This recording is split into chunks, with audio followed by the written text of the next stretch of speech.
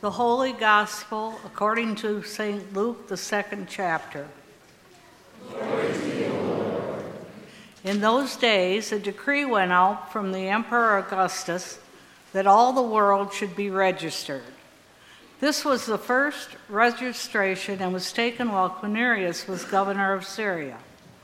All went to their own towns to be registered. Joseph also went from the town of Nazareth in Galilee to Judea, to the city of David called Bethlehem, because he was descended from the house and family of David. He went to be registered with Mary, to whom he was engaged and who was expecting a child. While they were there, the time came for her to deliver her child, and she gave birth to her firstborn son, and wrapped him in bands of cloth and laid him in a manger, because there was no place for them in the inn. In that region there were shepherds living in the fields, keeping watch over their flock by night. Then as an angel of the Lord stood before them, and the glory of the Lord shone round them, and they were terrified. But the angel said to them, "Do not be afraid. For see, I am bringing you good news of great joy for all the people. To you is born this day in the city of David a Savior, who is the Messiah, the Lord. This will be a sign for you. You will find a child wrapped in bands of cloth and lying in a manger." And suddenly there was with the angel a multitude of the heavenly host, praising God and saying, "Glory to God in the highest heaven, and on earth peace among those whom he favors." When the angels had left them and gone into heaven, the shepherds said to one another, "Let us go now to Bethlehem and see this thing that has taken place, which the Lord has been made known to us." So they went with haste and found Mary and Joseph and the child lying in the manger. When they saw this, they made known what had been told to them about this child, and all who heard it were amazed at what the shepherds told them. But Mary treasured all these words and pondered them in her heart. The shepherds returned, glorifying and praising God for all they had heard and seen, as it had been told to them. The Gospel of the Lord. Praise to you, Lord Christ. My dear brothers and sisters, I bring you grace and peace from God our Father and from our Lord and newborn Savior, Jesus Christ. Amen. Well, first of all, welcome to each and every one of you, whether you are longtime members of St. Philip the Deacon who are here regularly, or whether this is your first time worshiping with us, or you fall somewhere in between, whether you have come from around the block or from across the ocean. And I know we have a number of family and friends who have traveled long distances to be with us tonight. Welcome, welcome, welcome. We are so glad you are here to celebrate with us the Nativity of Christ, the birth of Jesus, our Savior. As I've been reflecting on Christmas this year, I've been thinking about stories, most fundamentally, of course, the Christmas story. But I've also thought about other ways that stories play a part at this time of year. I think, for example, of our house, where over the last 2 decades we have collected all kinds of children's Christmas stories, which now occupy pride of place every Christmas when we pull them out and put them under the Christmas tree.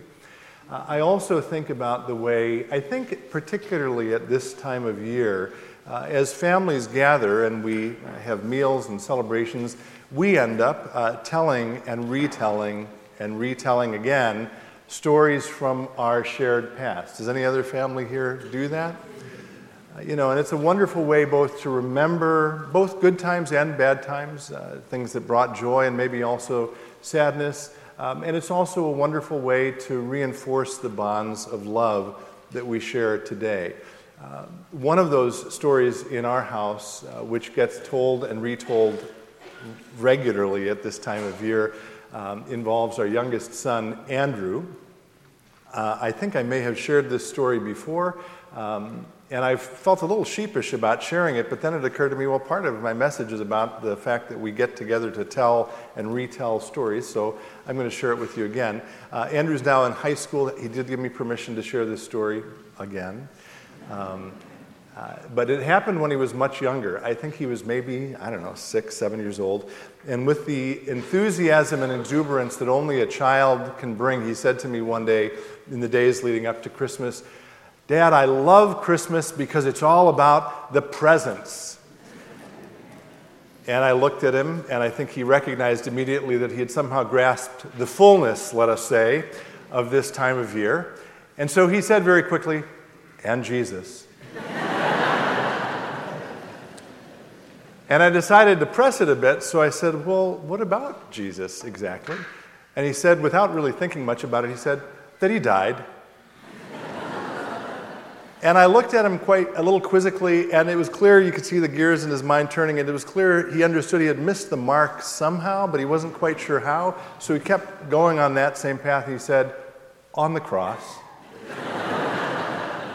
And I looked at him quizzically again, and he said, finally, "For our sins." Now, Andrew, at that tender age, was sharing an important fact about our Christian story, but he needed a little remedial work that year about the Christmas story. I'm going to trust that that is not the case for most of us. I'm assuming that most of us know the difference between Good Friday and Easter and Christmas.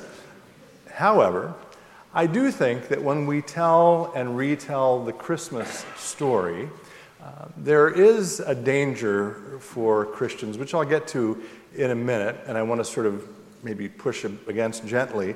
But first, let's remember the story. I mean, this beautiful, gentle, majestic, mysterious story that we all know so well. I don't know why I sometimes choke up about the story. Maybe that is a reminder of its power.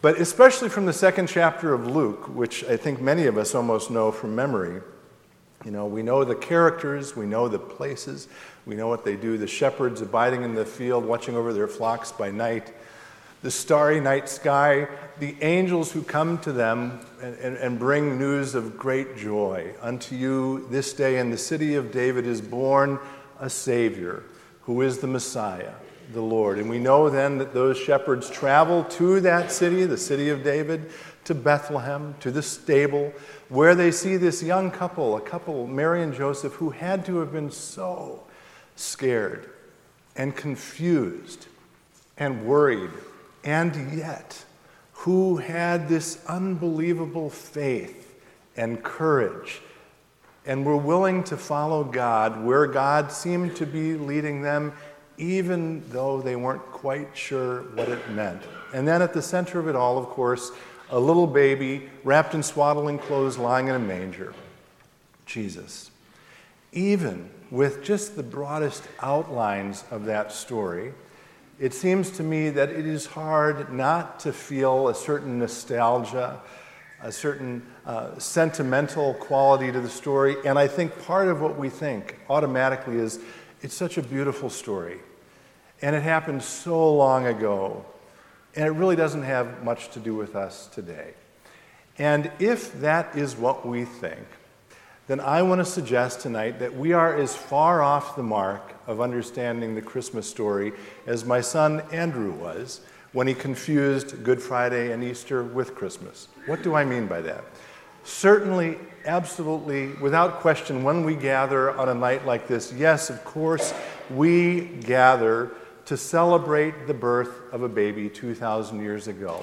But as Christians, we also are gathering to remember and to recognize that in that event, the true King of this world was breaking in to this broken, fallen world, which the Bible describes as enemy-occupied territory, which is not interested in having that true king return. And so he has to come in disguise as a little baby, and he goes about his work of reconciling and restoring and healing the world, of bringing hope and peace and joy and light and life. And he does that through his own ministry, through his death, and yes, through his resurrection. And then, of course, he does it how? By inviting people like you to be his hands and feet, which he has been doing now for the last 2,000 years. And so, if we only believe that the Christmas story is something that happened 2,000 years ago, we miss most of the story. As Meister Eckhart, who was one of Martin Luther's favorite authors, said famously, "What difference does it make if Jesus was born 2,000 years ago if he is not born again in my heart this Christmas?" And so as we gather in a place like this, on a night like this, to recount and remember and retell the Christmas story, we need to remember that it is not simply a nostalgic tale that happened 2,000 years ago, but rather is an invitation from the true King of the world to each and every one of you to continue his work of reconciliation, of hope, of bringing peace and joy and light to the world. When we come to a place like this, and we sing the beautiful songs that we know so well, and we pray the beautiful prayers, we need to remember those are not just empty and sentimental words, but they are, in fact, a deep kind of poetry whose goal is to encourage and equip us as we go about the work of following Jesus, even when, like Mary and Joseph, we are confused and scared and filled with doubt. When we gather on a night like this, in a place like this, to come together to receive a meal, we need to remember that it is not simply bread and wine, but Jesus himself coming into our bodies to nourish us and to sustain us with food for our journey as we continue to follow him into a hope-filled future. I've been talking and thinking about stories, and maybe the simplest way to say it is that many of the stories that we have under our tree begin with those famous words that so many stories start with. A long time ago, in a kingdom far, far away, when it comes to the Christmas story, what I want to suggest to you tonight is that a long time ago always means right now. And a kingdom far, far away always means right here. Merry Christmas. Amen.